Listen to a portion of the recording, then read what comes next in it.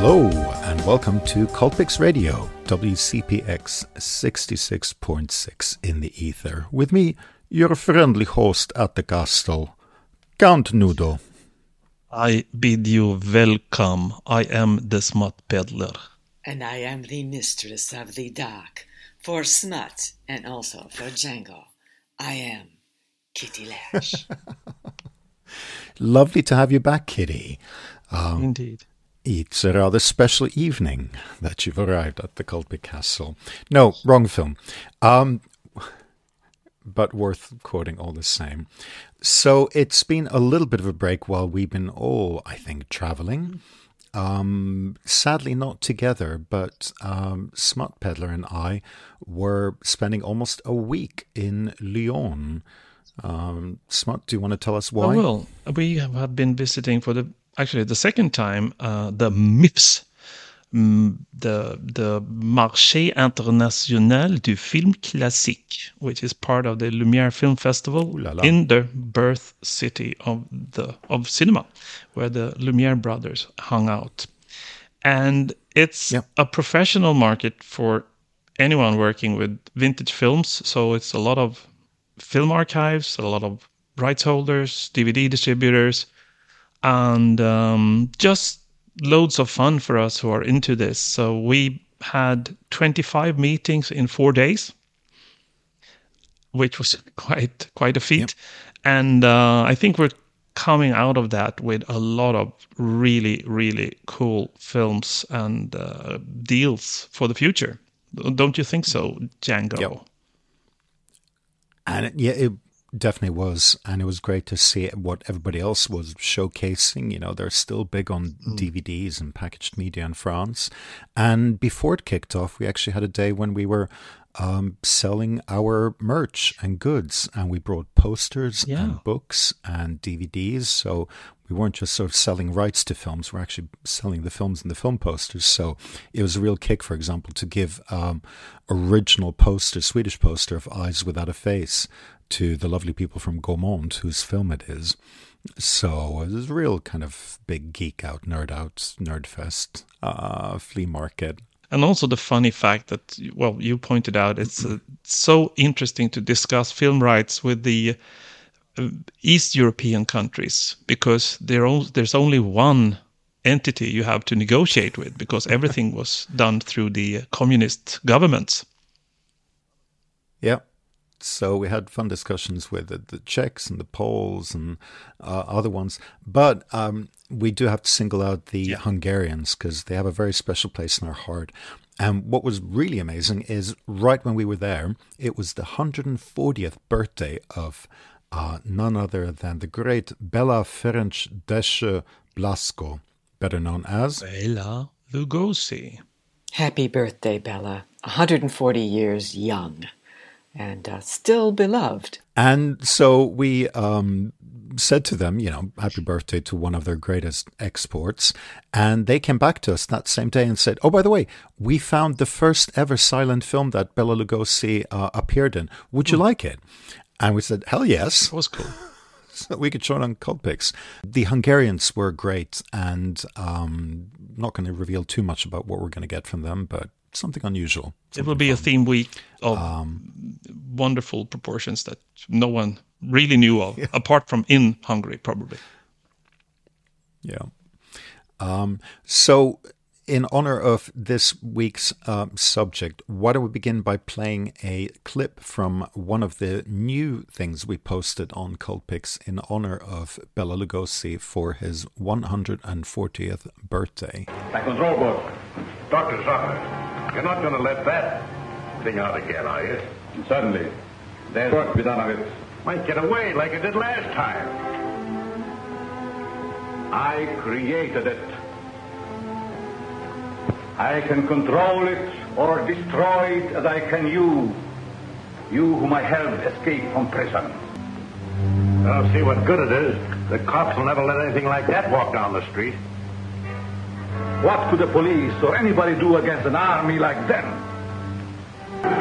Mostly controlled, they could crush all opposition and make me the most powerful man in the world.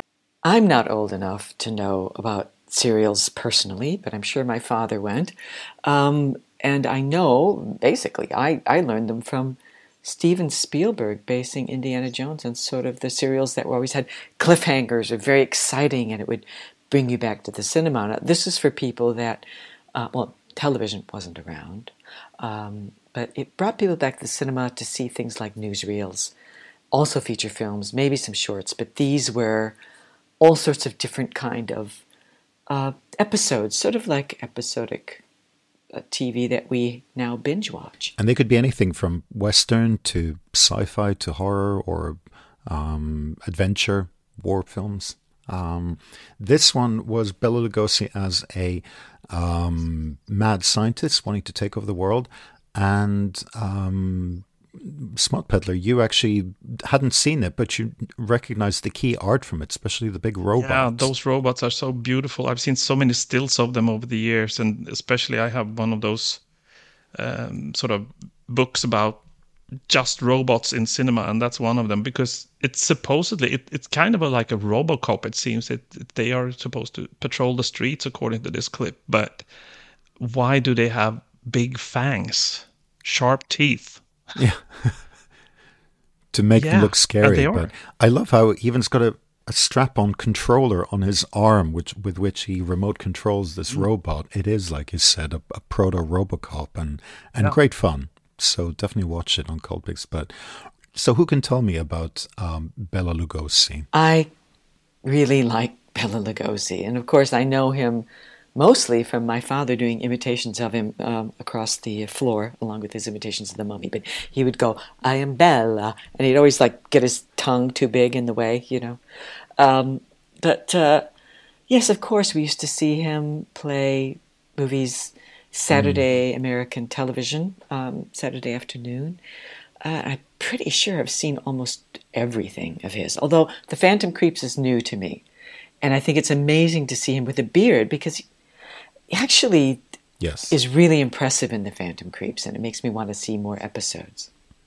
Obviously, having been born in what was then the Habsburg Empire in Hungary, and he was actually born in I didn't know this, but he was born in the village of Lugos, and so he's like Corleone. He took his name as a tribute to his ancestral village in, I think, what is now Romania.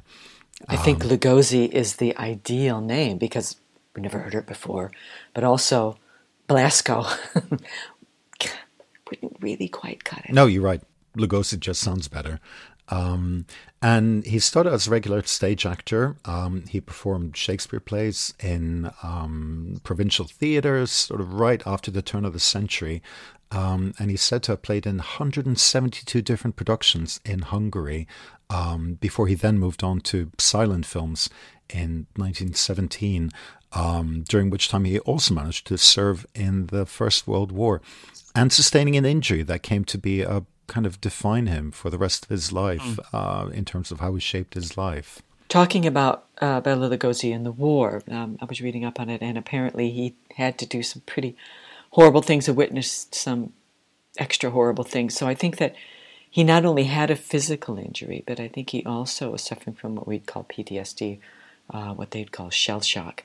And I think that these two things did plague him all the way. And it just goes to show you that I think once you go through something like war, whether it's the first one or the second one or any, it doesn't go away. But he couldn't stay on in Hungary after that, could he? He's an interesting character in many ways, a person, because he was always involved in politics and union and labor movement, Causes. stuff like that. And he was part of, I don't know what his part was, but he was part of a failed Hungarian communist revolution in 1919. I think from what I've read, Bela was in trouble for, well, among other things, developing an actors' union. So Bela went to Germany and leaving his wife behind, and then moved on, came to New Orleans as a sailor on a merchant ship, and then towards the famous Ellis Island outside New York, where the immigrants came. Now, we're not going to play too many film clips. Obviously, we're only going to do two, and you heard the one before that from the Phantom Creeps. But what we've managed to uncover is a whole bunch of amazing interviews with Bela Lugosi, where he talks about his life, his craft, his addictions, and it really gives a sense of the person Bela Lugosi, not just the caricature or the kind of screen character that he himself built up and reruns built up and portrayals of him also built up. But this first one is a fascinating promotional interview where he talks about his background, but also how he's now firmly an American, and really captures so much about his characters. I'm Hungarian by birth. I'm an American now. Well, why did you leave Hungary? Political reasons. After the war, I participated in the revolution, and later, I found myself on the wrong side. It's very nice to live in a country where people know how to mind their own business. Mr. Lugosi, did you play any mystery parts in Europe? No, I didn't. By accident, I did. Well, what type of roles did you play? Oh, different kind of roles. Character, dramatic, romantic, all kinds. Well, what was your first mystery play? It was Dracula. Oh, did the role depress you? Very much. It haunted me. I often dreamed of the dead. In the morning when I woke up, I was tired and depressed. This one is really the first instance where you get a feeling of the role of Dracula yet to come for him being both a blessing and a curse for him, pretty much for the rest of his life. Were you satisfied with your work in the picture? No. Whenever an actor gets satisfied with his work, he's done, he's through. You see, in the National Theatre of Hungary in Budapest, all the great character parts are played by 4 or 5 different players. Each competes with the other. Each plays a part in accordance with their own conception. And the audience is just as much interested in the actor's conception of the role than it's interested in the play itself. Mm-hmm. Well, would you like to play in any more mystery parts in the future? Yes, why not? I fancy it. They're very interesting. But I would rather have it combined with some romance. I also love how she keeps asking about how he appears in, quote, mystery films, which I think was a kind of a catch-all for anything with suspense, supernatural, science fiction. We don't have that genre anymore, do we? Mystery films. No. But in Sweden, incidentally, the film was called Mysteriet Dracula. Ah. The Mystery Dracula was the title. Very so it good. must have been some sort of established term, I guess. I don't say I don't like people at all, but to tell you the truth, I only like them if I have a chance to look deep into their heart and in their mind. If I find there something worthwhile, some human kindness, some sympathy. What I like about this intimate interview is that it seems quite staged. So it's almost as if they're setting him up as this mysterious actor who's telling us the truth, but he's actually not. Another thing, I like the way that she is initially sort of attracted to him, and then he starts speaking to no one or responding to no one, and she gets freaked out. So it's maybe the whole gist of the way he played Dracula at that point, sort of repulsive and yet alluring. And maybe he was the only person that really could do that. Well, it's fascinating that he really got to know the character of Dracula by virtue of the fact that he played him on stage so much before he got to portray him on screen. I hadn't appreciated that. Having begun in the Broadway theatre production of Dracula in 1927, he then went on a tour throughout New York City and the United States for over 260 performances from 1927 to 1929. And that's how he ended up in California and ended up staying there as part of this touring theater company. So it wasn't the films that took him there. It was Dracula and the stage play that got him there. Just a little side note here. It's interesting because this is so very much in parallel with the Marx Brothers, who went on tour with their like musicals or comedy plays, and they polished the jokes, they polished the timing, they went on and on and on and on. They scrapped things that didn't work with the audience, and I would, before they became films. So yeah. I appreciate that. That could be the fact with Bela Lugosi and Dracula too, that he had shaped that character for such a long time to really go down with the audiences. He literally road tested it. And so it worked. So he probably did a different hand gesture in Milwaukee than he would do in Chicago and see which one got the biggest audience scare reaction. That's a fascinating thought. That's pretty cool. Yeah. So once Bela had arrived in Los Angeles and Hollywood, you'd think that it would be a given that he would translate the stage performance of Dracula to the big screen. But no, he wasn't the first pick or even the second pick for Universal's adaptation of Dracula. This shocked me, as well as the number of other people who were considered. But if Paul Mooney, for instance, was the first choice, that would make sense because he was a big Hollywood actor. Yeah, but maybe I'm ignorant about Hollywood actors from the late 1920s, but Joseph Schildkraut, Arthur Edmund Carew, William Courtenay, it's not until we get down to John Carradine that there's somebody I recognize. But yeah. And as you pointed out, Smut Peddler, John Carradine, actually, although he wasn't chosen for this part, for Dracula, he did go on to play Dracula in other films later on after Bela. Yeah, in a whole bunch of them. And funnily enough, 2 of them are on Cult Picks, which are Billy the Kid versus Dracula by the infamous William One-Shot Bourdin. And, of course, Vampire Hookers. So you see where we're going with that. Yeah, and hopefully we'll have Nocturna on Cult Picks at some point as well. Yeah. Incidentally, John Carradine Dracula in Billy the Kid vs. Dracula is the avatar as well for Cult Picks on Instagram if you want to see what he looks like. But yeah, so how did Bela eventually land the part of Dracula in the Universal Pictures adaptation? It was Lou Ayres who was hired to play Dracula. He then got replaced by Robert Ames because he got a different partner in Universal Pictures. And Ames, in turn, was replaced by David Manners. These are all actors of which I know nothing, other than that they didn't play Dracula. And David Manners would end up playing John Harker. And so finally, Lugosi got the part because director Todd Browning cast him in the part, obviously seen him on stage and liked him.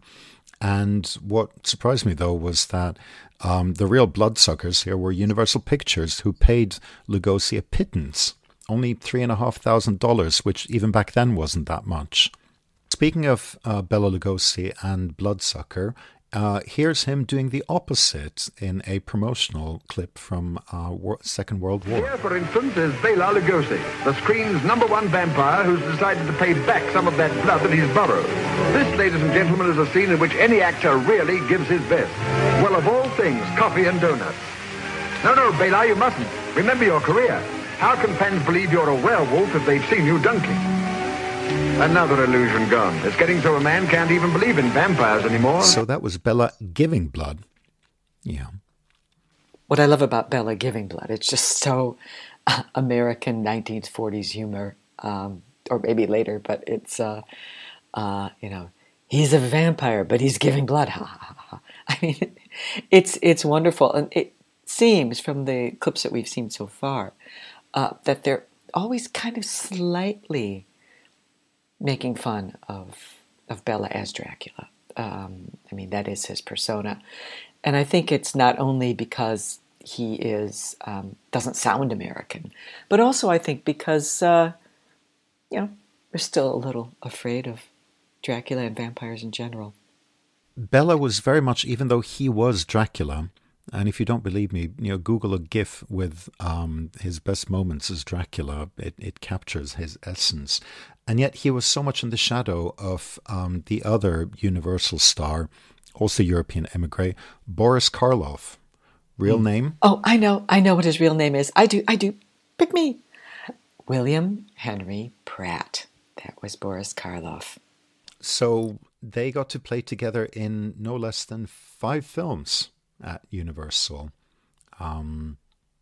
including The Black Cat in 34, The Raven 35, The Invisible Ray 36, Son of Frankenstein in 1939, and then Black Friday in 1940, as well as 2 more RKO pictures. So they really must have gotten to know each other, and apparently bit of a friction there between them, I read. Because Karloff always got first billing. Yes. Always. Whatever Bella's role was. And probably paid more as well. Probably, yeah. But is this all because of the accent thing? Bella's accent, because it is so heavy, really did play an enormous part in his success and also his limitations. Don't forget, American audiences really don't like subtitles, and they really don't like struggling. That's one of the reasons why they were complaining about, not everybody was complaining about Christopher Nolan's Tenet, that he is mic'd the dialogues in a particular way on purpose, so people can't really hear what people are saying in the film. But there have been Scottish films that needed subtitles in America, so people really resist a very heavy accent that isn't immediately intelligible. Yeah, but it must have been very frustrating to be typecast, because he seems to have, he did so many dramatic roles in Hungary and now being in all of these horror films. Yeah, but I'm thinking, to me, I just thought about it the other day, if this was his, curse, it's been a virtue for others. I mean, Schwarzenegger, he never learned to speak properly. But if he would, he wouldn't have gotten all of these parts, because that's part of his shtick, his accent. I think you're absolutely right. I think that Arnold Schwarzenegger is the perfect analogy.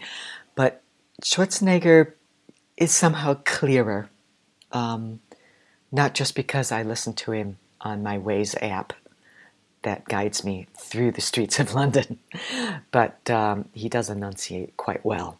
Where I think that Lugosi's accent, which apparently he couldn't change, was also probably not as well mic'd. And all that cape ruffling. Within the genres, he did do a lot of very different films. He didn't just play vampire, although he kept coming back to that.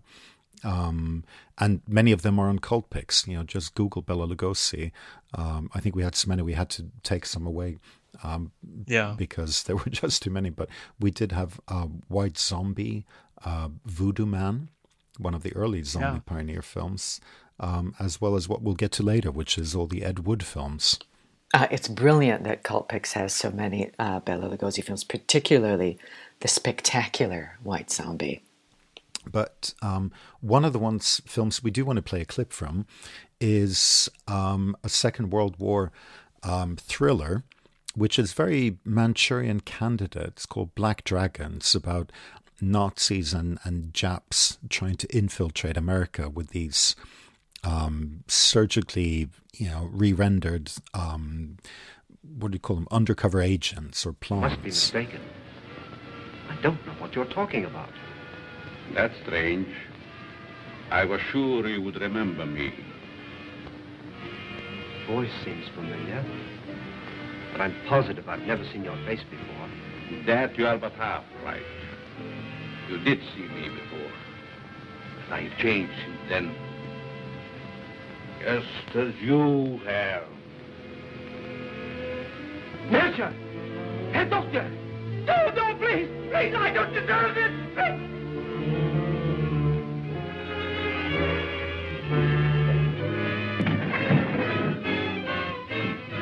Someone screamed. Sounded like a banshee. Just a momentary upset.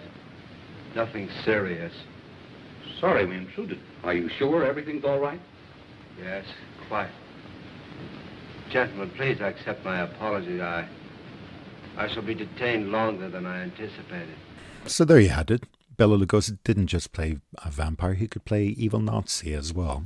If you're going to play a Nazi, it's pretty easy. It helps to have an accent, of course, but as long as you can just hold the cigarette in fingers that no one would ever hold it like, then you're fine.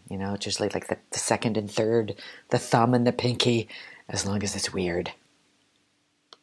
What I find fascinating about Black Dragons is that it was rushed into production following the Pearl Harbor attack.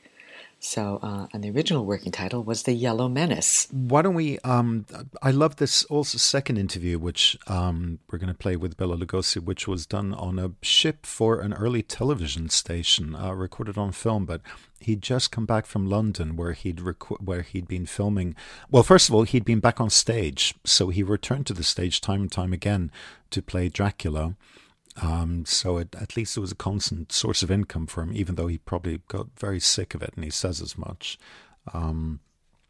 But it does, this interview does acknowledge him as actually a great actor who just wasn't given the opportunity to show his full range, and he talks wistfully about the kind of parts he would have liked to have played as well or be cast. As a result of Dracula, I make a living. Well, and you were typecast.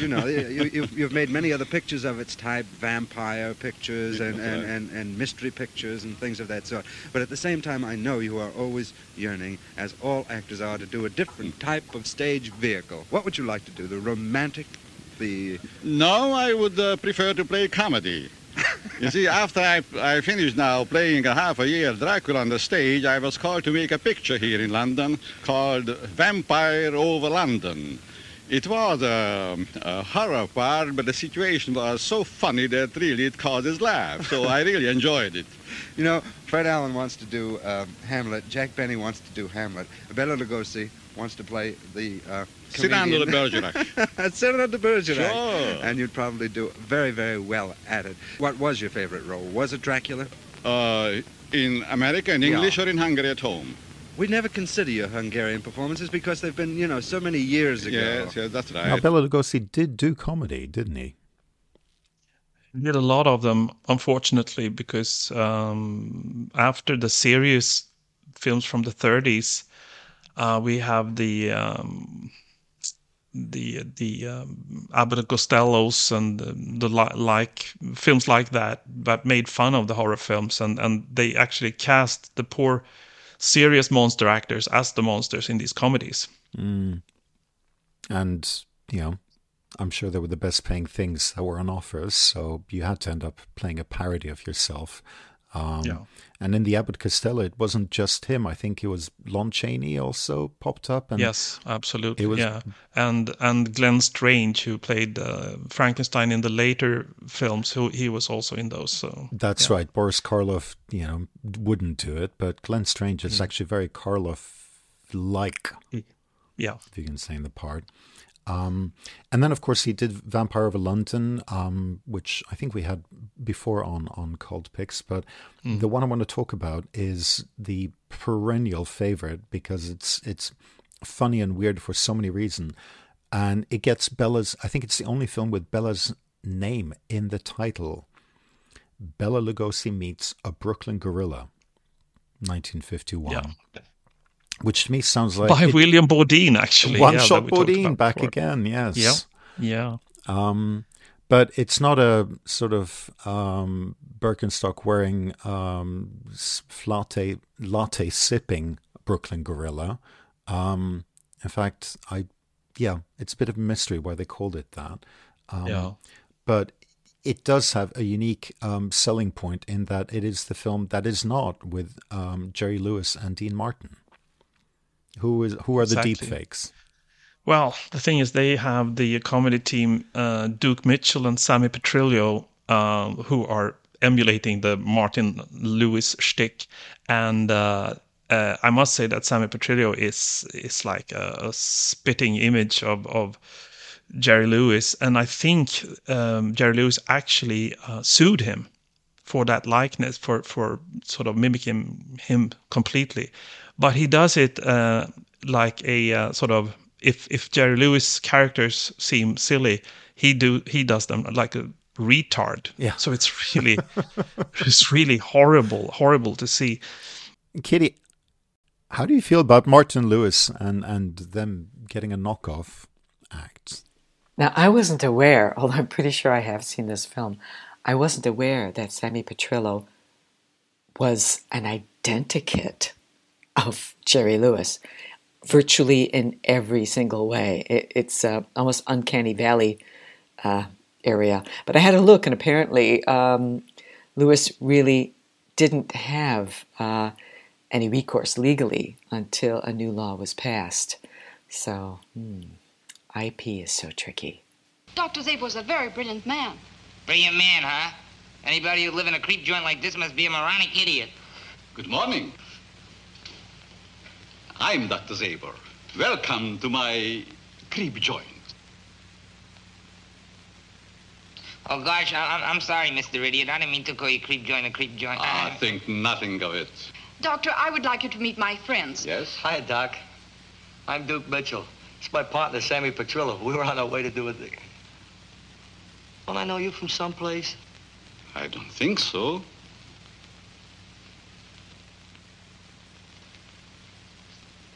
Psst. Hey, Dookie, come here. I think I know where you know this guy from. Where? Ain't this the fellow that goes around with the hands in the faces, biting people on the neck and wearing capes? You're crazy. Watch out for bats! Wait a minute, I'll prove it to you, watch. Dr. Zabor? Yes? Would you do me a favor? What is it? Make a face.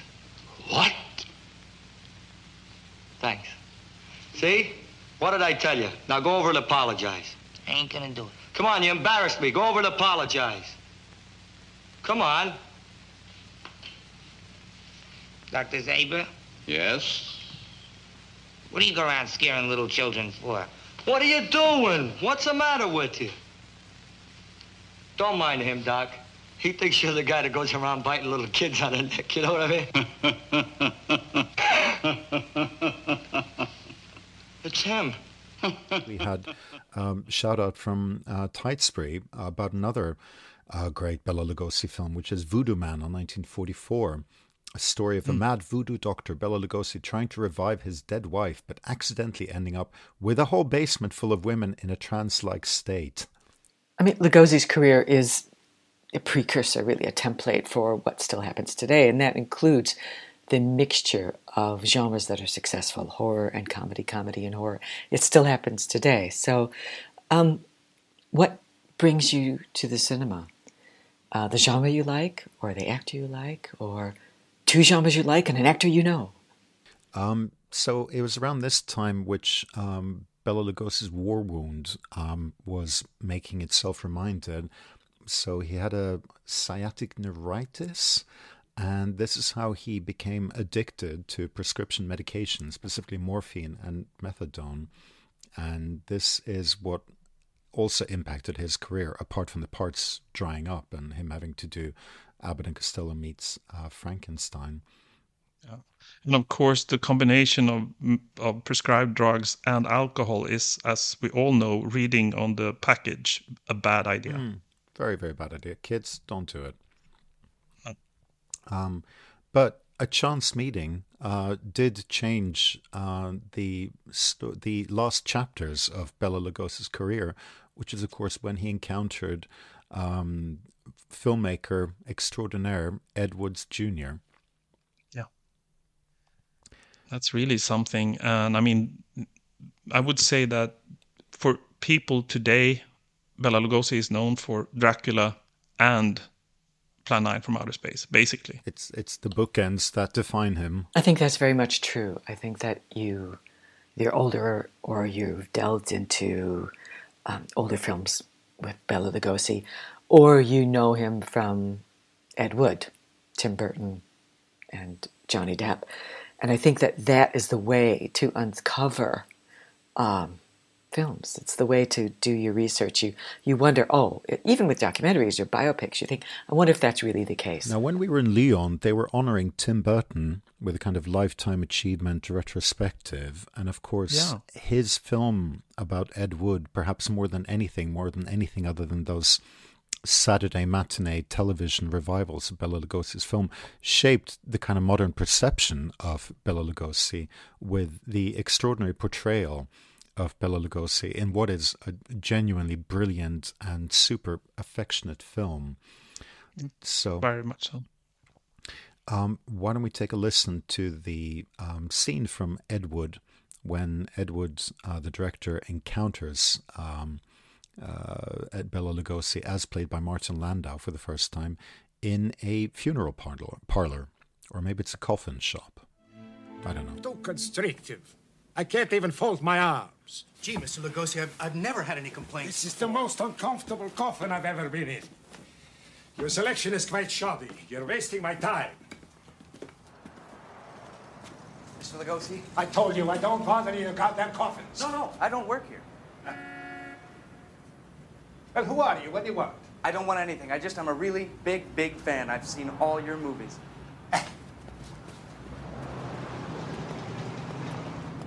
Mr. Lugosi, why are you buying a coffin? I'm planning on dying soon. No. Yes, I'm embarking on another bus and truck tour of Dracula. 12 cities in 10 days, if that's conceivable. Do you know that I saw you perform Dracula in Poughkeepsie in 1938? That was a terrible production. Renfield was a drunk. I thought it was great. You know, you're much scarier in real life than you are in the movie. Thank you. And it does do a good job of showcasing not just Bela, but a whole bunch of people in the Ed Wood cinematic universe, if we can call it that. So we had, obviously, Tor Johnson. We had... God, name escapes me. Vampira, not Elvira. Vampira. Vampira, Maila Nurmi. Yes. That was her real name, yeah. And you had great actors, or terrific actors, such as Sarah Jessica Parker, and, apart from Martin Landau, and you have, this is why I need to have notes to remember these things, but help me here. Groundhog Day. Bill Murray, of course, as well. But the standout performance, apart from Johnny Depp, who does a great job of sort of catching the manic energy of this man who really believed he was making great films. And I think that's what Tim Burton related to, especially if you've seen his early kind of films like the Frankenweenie short. It was definitely so a kindred soul, but it did definitely capture a kind of a washed-up has-been Bela, and he himself is quite cynical about this in this second clip of him riding in a car together with Ed Wood. Now no one gives two fucks for Bela. But you're a big star. No more. I haven't worked in 4 years. This business, this town, it chews you up, then spits you out. I'm just an ex-boogeyman. But Martin Landau did win an Oscar for Best Supporting Actor for playing Bela Lugosi, and he talked about the kind of intricate work that went into becoming Bela Lugosi. It wasn't just hamming it up with a East European accent and a sort of raised hand. There was much more to it.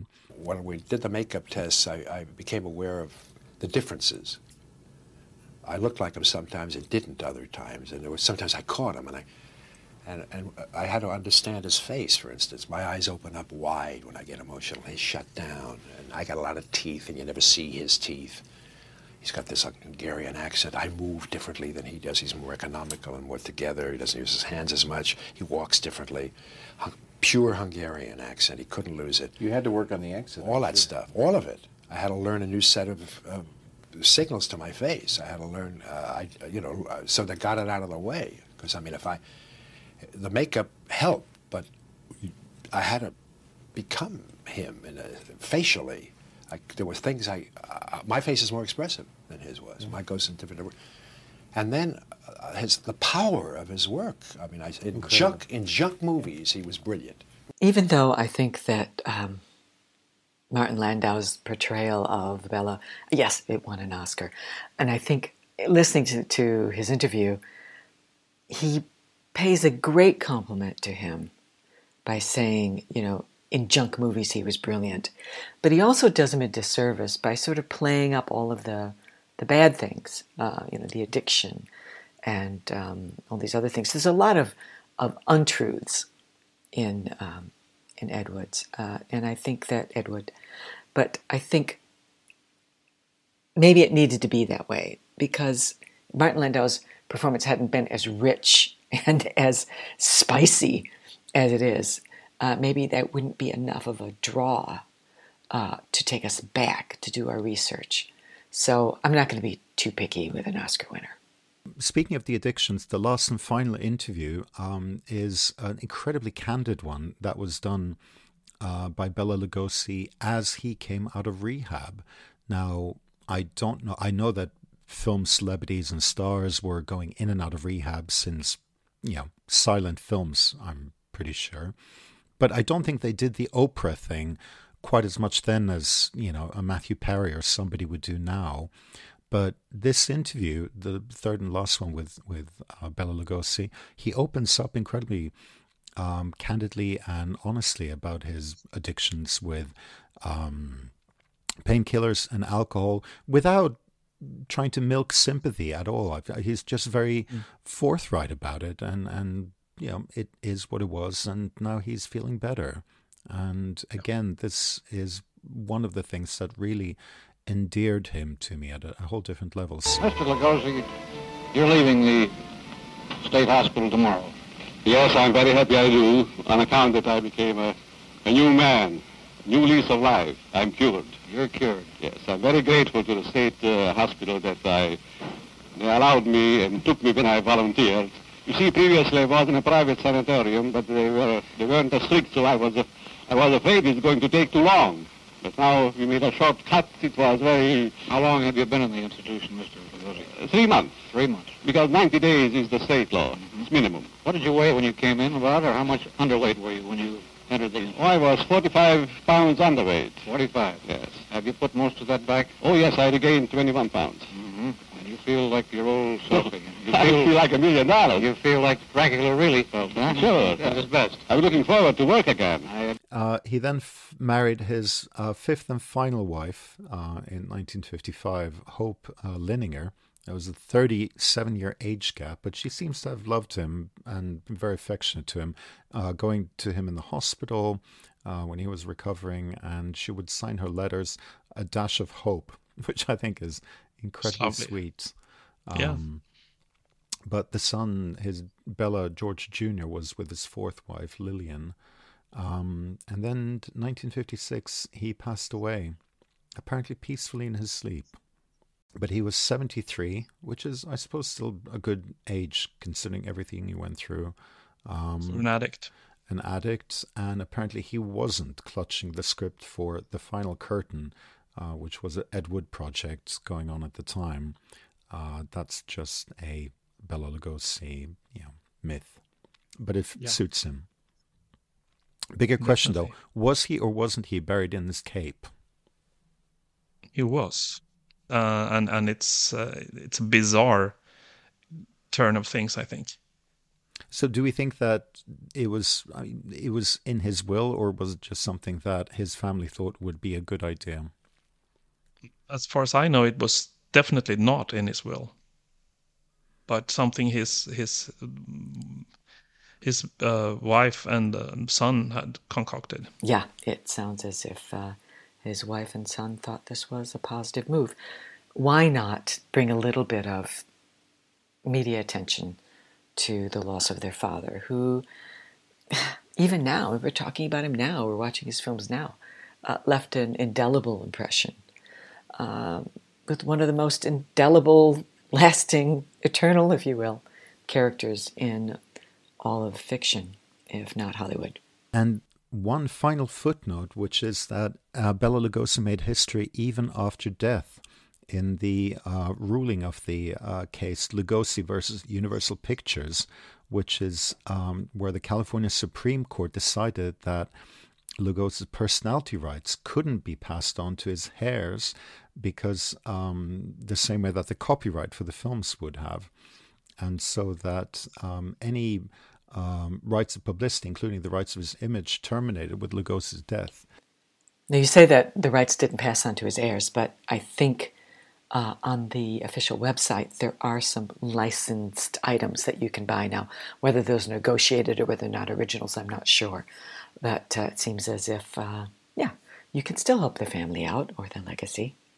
However, the real irony is that we partly love and know so much about Bela Lugosi because so many of his films, with the exception obviously of Dracula, passed into public domain because they were often made by Skid Row Studios like Monogram Pictures, who didn't renew the copyright. And thus films like Black Dragons are now available to everybody and anybody. So that is why probably they were shown so much on Saturday matinee television, because it was cheap filler, simply. Yeah. And obviously any show talking about the theme week of Bela Lugosi has to end with a specific song. Yes, although the question is still which version of it. And so right. Bela Lugosi's dead. You know, we're going to have a vote here between the three of us. Do we want the original Bauhaus version from 1979, or do we want the more hipsterish Nouvelle Vague, breathy, husky edition from more recently? Well, I'll have to say Bauhaus. But Massive Attack also did a nice one in the Radio City Music Hall in 2019. So, you know what? I'm going to say yes to the above, all of the above, because you're dealing with mix master smut peddler here. There you go. We don't have to choose. Any final thoughts, observations, message to the afterlife for Mr. Lugosi? Yeah, I've got a message. I think, Bela, if you're listening, we're really appreciating all your hard work, and thanks for paving the way and keeping your dignity. And happy birthday, 140 years later. And he was part of a very specific group of people, these kind of homeless Middle Europa, turn of the century artists. And his curse was that, unlike somebody like Billy Wilder or Joseph Conrad, he wasn't behind the camera, behind the pen.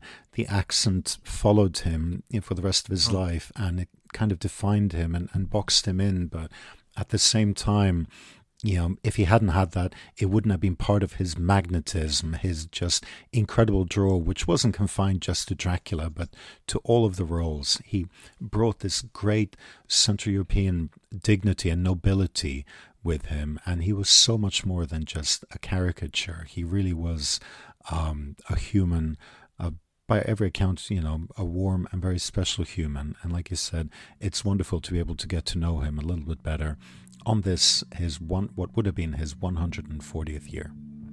Thank you very much for spending time with us here at Cult Peak Castle. With me, as always, your host, Django Nudo. Igor. And from me, the mistress of the dark and servant to Smut, and to Django, Kitty Lash.